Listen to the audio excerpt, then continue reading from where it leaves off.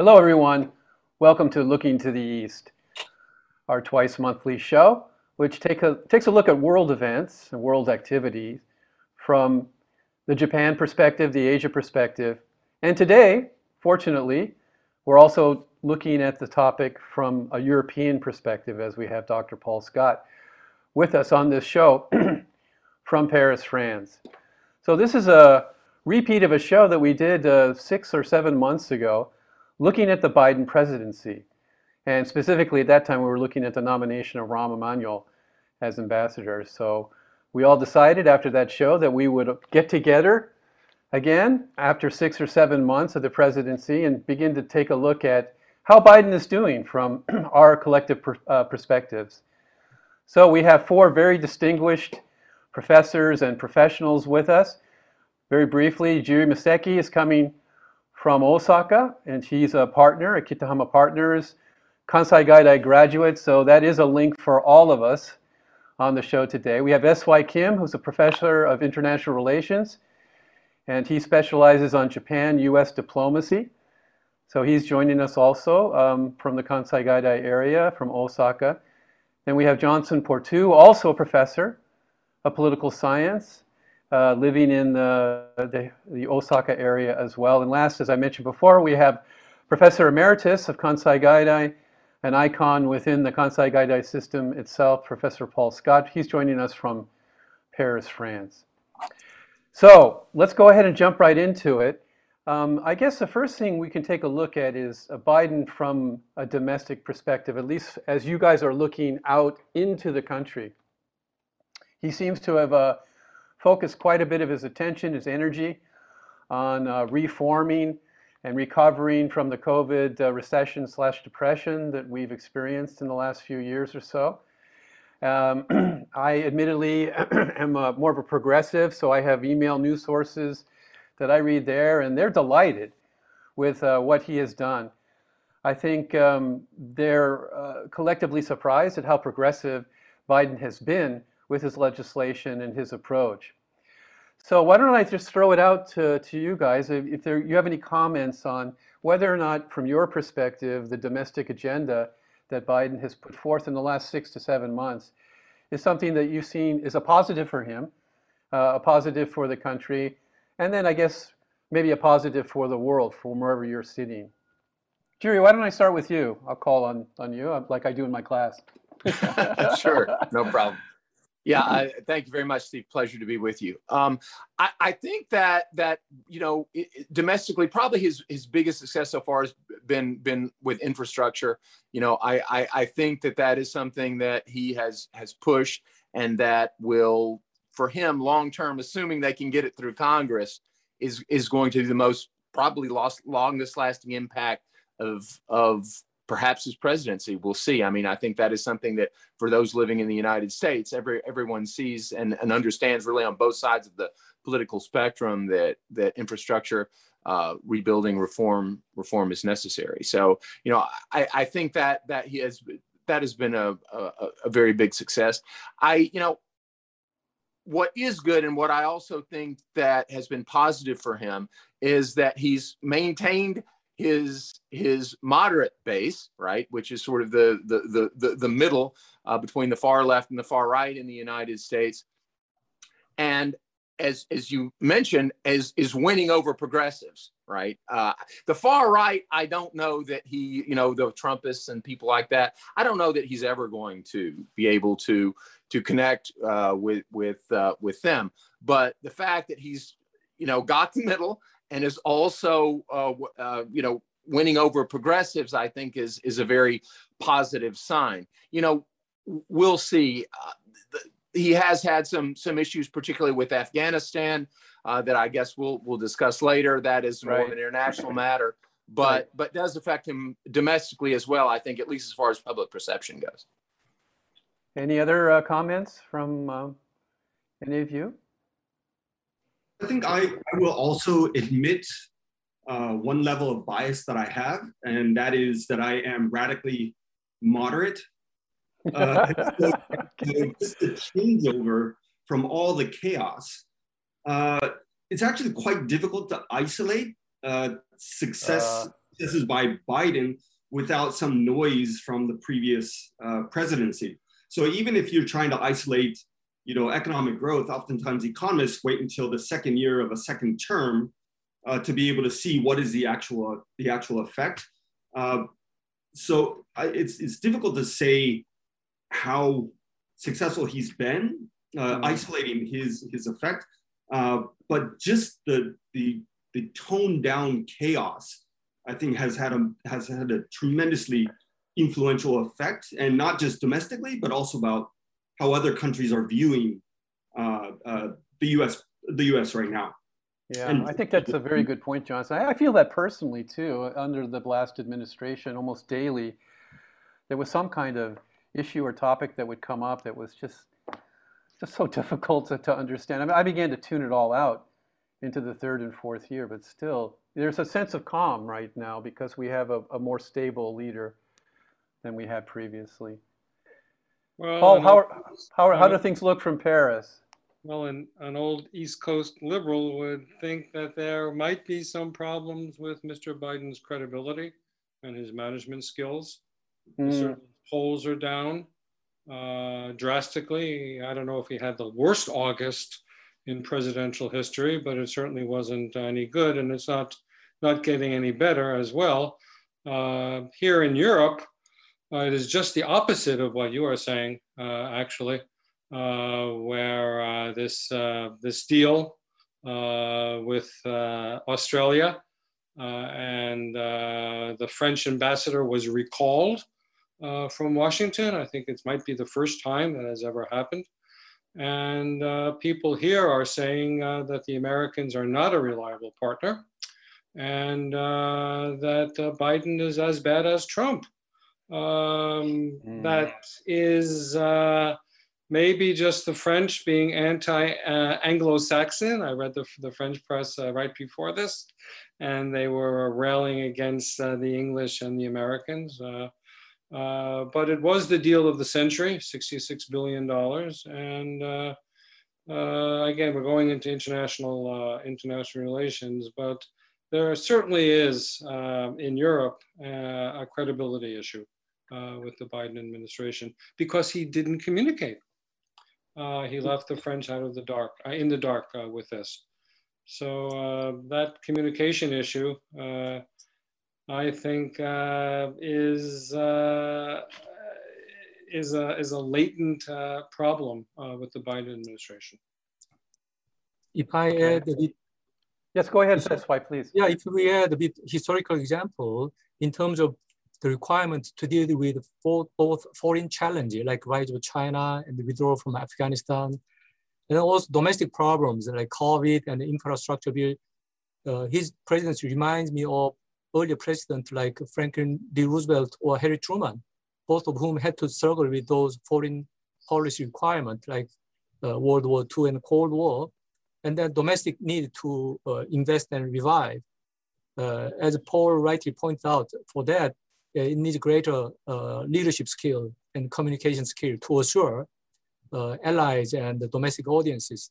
That skill seems to be not sufficient enough, although he has been doing pretty positive work in my point of view, as non-American point of view in Asia. Yeah, Steve, also if I could just say one of the things that we should also talk about domestically, maybe one of the biggest things he's done, at least in the past a month or so, were the COVID mandates, which is basically he's said that if from the federal government that if you have over 100 employees, you can basically mandate COVID vaccines. So I mean that's actually a big deal as well, and will hopefully get the U.S. economy and businesses back going. Yeah, I agree with you, Jerry. That is a major point. I know, Paul, I know France has been doing that for quite a while, issuing mandates on this. So, but in the United States, it's such a politicized issue primarily because of the previous administration. Well, everything is, public health has become politicized, unfortunately, but everything else has become politicized. And, America is still extremely politicized. Here in France, there are anti-vaccine mandate marches every week. But France's vaccination rate is close to 65% for those above 12. For those above 12 years old, the vaccination rate must be in the about 85%. Wow. So you don't have to be vaccinated, but then you need a COVID test, which you have to pay for yourself. And you can't get in a restaurant and you can't get in a public space without the pass. And every place I've gone to, it's on my iPhone, it's on my cell phone. They ask for it because the fine for restaurants is 9,000 euro. Ooh. Yes, or 45 days in jail. So that's really, no, that is the power of the state to say, Yeah. get vaccinated, and France's COVID numbers are drastically down. And by the way, I'm teaching in the classroom as of last week. Wow. In the Yeah, we're classroom. not here in Kansai Gaide. We're still online at this point. I'm thrilled. So I guess in summary, it seems we have a fairly, even though it's early, as Johnson points out, we have a fairly positive review of Biden, but with one specific weakness, and that's his lack of communication. Now, I think, if you watched him over the election process as well, I mean, he's not a smooth speaker. Oh. He's not all that convincing. I mean, I think he's believable. This is, when you watch him, you think, he's a decent guy, but I would never put him, I hate to say this, guys, but I wouldn't put him in the same persuasive category as our former president, because Trump, as crazy as he was, he did have a certain way of communicating that was effective for large parts of the society. So I don't know if he can change that, or if what you're critiquing is him himself in terms of his communication facility or his willingness to speak up. Remember, during the election, there were times when he disappeared, and the Republicans were saying he was in the basement. Remember? That was one of the critiques. So that may be a liability of this particular individual that may be with us through the course of the term. Yeah, for the domestic, there's going to be an awful lot of, he has to pass these bills, and it's going to be by deficit spending. So there's a deficit issue, which maybe the bond markets care about more than the average citizen, and we don't want to. As a registered Democrat, we don't want to get into this tax and spend Democrats criticism, but it's an awful lot of money. So I think there's going to be a lot of political wheeling and dealing this week. Can I mention? Sorry, I didn't mean to cut you off. No, you didn't. One thing, I think this approach, especially in terms of the economic or the COVID spending, basically that makes sense from a Keynesian kind of counter-cyclical spending. So in times of bust, you pump money in times of plenty, you take money out. So even I've been getting COVID relief for my 3 kids, even though I'm not in the United States. And that actually makes sense because people in my demographic are spending more money than they actually have, right? So that's going to have, hopefully, eventually it's going to have a positive effect on the overall health of the economy. So just from a kind of strict Keynesian approach, it seems like it makes sense. Of course, there are some people on the other side, supply side, that might think differently. So I think the answer to all these questions is it's pretty complex. Okay, let's move to international. And when I thought about that, as I mentioned in the agenda that I sent out to you all, I think the biggest topic there is the withdrawal from Afghanistan. So I think everybody, even on the conservative side of the spectrum, recognized that 20 years was long enough. So Biden, I think, was given credit for finally pulling the trigger, so to speak, on withdrawing from that country. But the withdrawal itself was rough, to say the least. So what's your perspective on that? Do you think that in the long term, the fact that he's withdrawn from Afghanistan will be to his larger credit, or the fact that it was done in such a chaotic way will be a part of his legacy as well? Paul, I know you have a very strong opinion about this. I have a very strong opinion. I worked in Afghanistan twice, and I do believe that I don't like. I'm sort of nervous when people are saying that we shouldn't do nation building or state building, and I'm thinking, well, it's what do you know? How do we do it correctly? Don't we help? Try to help countries become more democratic, and so that's a very long conversation. Yeah, I was certainly everyone was disappointed. But what I was going to say is it's the messaging again. This is not going to be like Saigon. This is Biden speaking. The Afghan National Army. We trained them, and they can fight, and they have an air force. And I'm sort of, if I had more hair to pull out of my head when Biden was saying this, I would pull it out, because the Afghans had almost no air force. They were planes have to be serviced. That was done by contractors, and it's extremely difficult to do air-to-ground operations. So he was, I don't know what, did he believe this? And then of course we have the almost the helicopter on the roof of the American embassy. So that's a credibility issue that for Mr. Biden, he's he could have just said this is going to be rough, but the messaging was terrible. Yeah, and even if he had said it was going to be rough, it shouldn't have been as rough as it actually was. I mean, those images. I mean, he made Saigon look like the departure from Saigon looked like a ballet. I think that what probably should have been done, and I think a lot of people, as you said, Steve, on the conservative as well as the liberal side said, look, it's 20 years, time to get out. Fine. But it was how it's done or how it was done that I think is probably the biggest issue for people.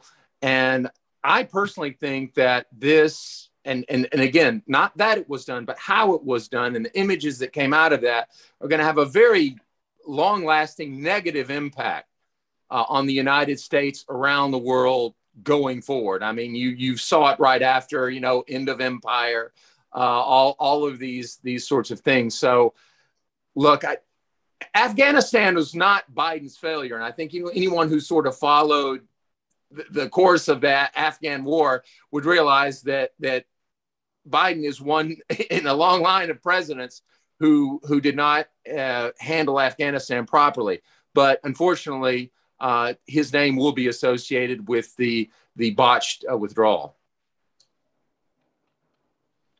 That's why. What do you think? How would you put this in context? Yeah, in terms of big picture, Biden administration had a few other alternatives, and then Trump administration made a more greater commitment for earlier withdrawal.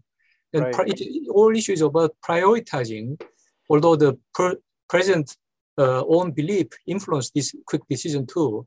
Prioritizing wise, America was faced with real need to geostrategic rebalancing to deal with the rise of China. And then also domestic issues are urgent as well. It reminds me of earlier historical cases like during 1970s or early Cold War, when America really tried to shift the gear by prioritizing vital areas, while sometimes abandoning peripheral areas, as George Kennan has stated, right? So it is somewhat inevitable, but the method and wise to implement this withdrawal, there should have been more pragmatic approach and realistic assessment, as Paul pointed out, the capability of Afghan army. But when America also withdraw, it's rough if you are in the receiving side. I remember that, as I am historian of international history, politics, and not to mention Vietnam, but when America tried to withdraw out of Korea completely in 1970s, too, then made South Korea to develop nuclear weapon, then America slowed it down, right? And other earlier cases. So we should take all these things into balance, and the strategic restraint is inevitably required.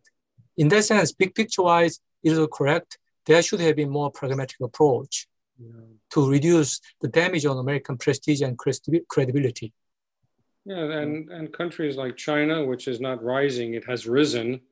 How do they react to this? Do they believe their own propaganda that America is unreliable, untrustworthy, and a declining power? You know, people have done that before. It's extremely dangerous to underestimate that. I would add on this point that this kind of naked application of in terms of grand strategy, geopolitics, let Afghan be taking care of other powers, or let internal new kind of order emerge after America left. Let's wait. There will be bloodshed. And also America cannot take care of every country around the world, as was demonstrated in the case of non-intervention to Syria. It may be a lot of short-term complaint and critique, but in the longer term, new order emerge. And it can become China's opportunity or a nightmare. Russia or China would come, America would stay away. In a sense, China has been benefiting the kind of stability in Afghanistan during the last 20 years, while America was taking care of that, right? This is kind of make it rather frank balance of power game. So that's what American strategies chose, even during Trump era. That's why I said it's kind of grand strategy-wise, there are few other alternatives. America could not drain its resources there. Johnson, would you like to make a comment about this issue? Yeah, I think that President Biden inherited a really, really bad situation. And if we're talking about what Dr. Scott had mentioned about state making and state building, I remember George W. Bush having said, basically, look, we did this in Japan, therefore we can do this in Iraq and Afghanistan. That's right.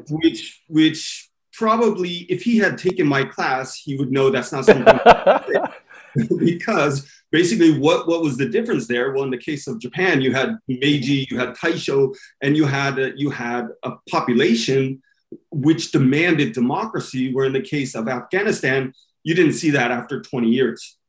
So go ahead, sorry. And Japan happened to surrender. And Japan. Yeah, that's true. Well, all right, guys. So we're fortunately we're running up against time here. This is so interesting to talk to you all. But I want to address actually what SY was hinting at, and Paul as well. The domestic issues we've discussed, and then the Afghanistan withdrawal certainly took up a great deal of Biden's focus and his energies and his administration. But is that at the expense of Asia? My sense is that we have an ambassador now who's been nominated for Japan finally, and we're not going to have time, unfortunately, to talk about that. But in the larger scheme of things, is Asia being overlooked? Is Biden focusing properly on the economic hub of the world and addressing the risen China issue? Yeah. Is he missing an opportunity here, or missing an obligation, frankly? That's kind of the way I look at it. I don't think any U.S. president should not be thinking about Asia every day. But maybe I'm biased. What do you guys think? I don't know that there's a lot of evidence that he's ignoring Asia. I mean, I think that in recent months, and certainly since the beginning of his term, he's had a lot of other things to worry about, either domestically or other places. Less, of course, Afghanistan is in Asia. That's an Asian problem as well. So I guess if we're talking about East Asia, if we're talking about Japan, if we're talking about China, I don't think that he's necessarily ignoring Asia. I don't see a lot of evidence of that. I think he has been rather dealing with the East Asian security issues fairly well. Yeah. Okay. The biggest challenge has been China's more assertive naval operation and behavior in South China Sea, which threaten not just United States, but all Asian neighbors too, America's allies in East Asia. And to do that, Biden administration has been marshalling up alliance support to cooperation with Japan fairly well, bringing Japan to make commitment to the defense of Taiwan as well earlier this spring, when Prime Minister Suga visited Washington, D.C. And with South Korea as well, the alliance cooperation has been pretty well coordinated in dealing with the challenge posed by ever assertive North Korea.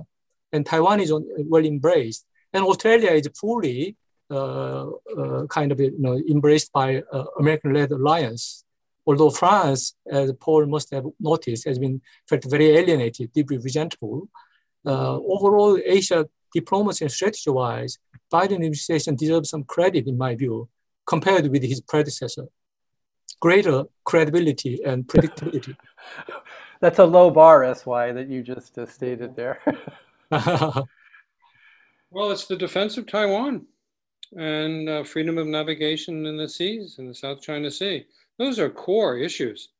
And I think that submarine deal with Australia, 16 nuclear submarines, not ballistic missile submarines, but they're not going to change the balance, but it certainly shows that the Biden administration and his head of China policy, who wrote a book on the blue water naval capability of China.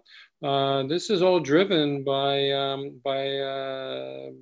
Chinese expansion at the maritime levels, and I think people are looking at that threat very, very real in Washington and around Asia. Okay. Very, very real threat of China militarily. All right. Well, it looks like you guys are giving him a passing grade on his Asia Activities Administration. Maybe my worries were ill-conceived. Johnson, do you have any last comment? We only have about a minute or so left, so last comment goes to you, Johnson. I think in terms of the probability of war in Asia under Biden, it's actually gone down. And part of that is, I think, more transparent diplomacy, although not perfect, obviously, and also increasing economic ties. I think those two things are going to make already a very low probability of war actually even less. So I think that is a positive trajectory. I agree. Okay. You all agree with that? All right, guys. Well, I guess it's nice to end on a positive note there, and I'm pleased that you disagree with my question here. That you actually see the Biden administration doing a competent job in Asia. Hopefully, that will continue through the course of his administration. All right. Well, that went by very quickly. Again, thank you so much, all four of you, for participating. Those of you that enjoy this program. Think Tech is constantly looking for economic support, so please contact the Think Tech website, and you can contribute, mention this show, and that'll reflect positively on this particular episode and my series overall. I'll be back on air in a couple of weeks. I'm hoping to interview a former Consul General of the United States to Japan. That's my plan at the moment. Thanks, guys. Really appreciate it. Thanks, Paul, for staying up late in Paris. I know it's late. You look very, very awake, so very bright. I appreciate it. And thank you guys for waking up early in Japan. That's it. Thank you. Thank you, everyone. Bye-bye.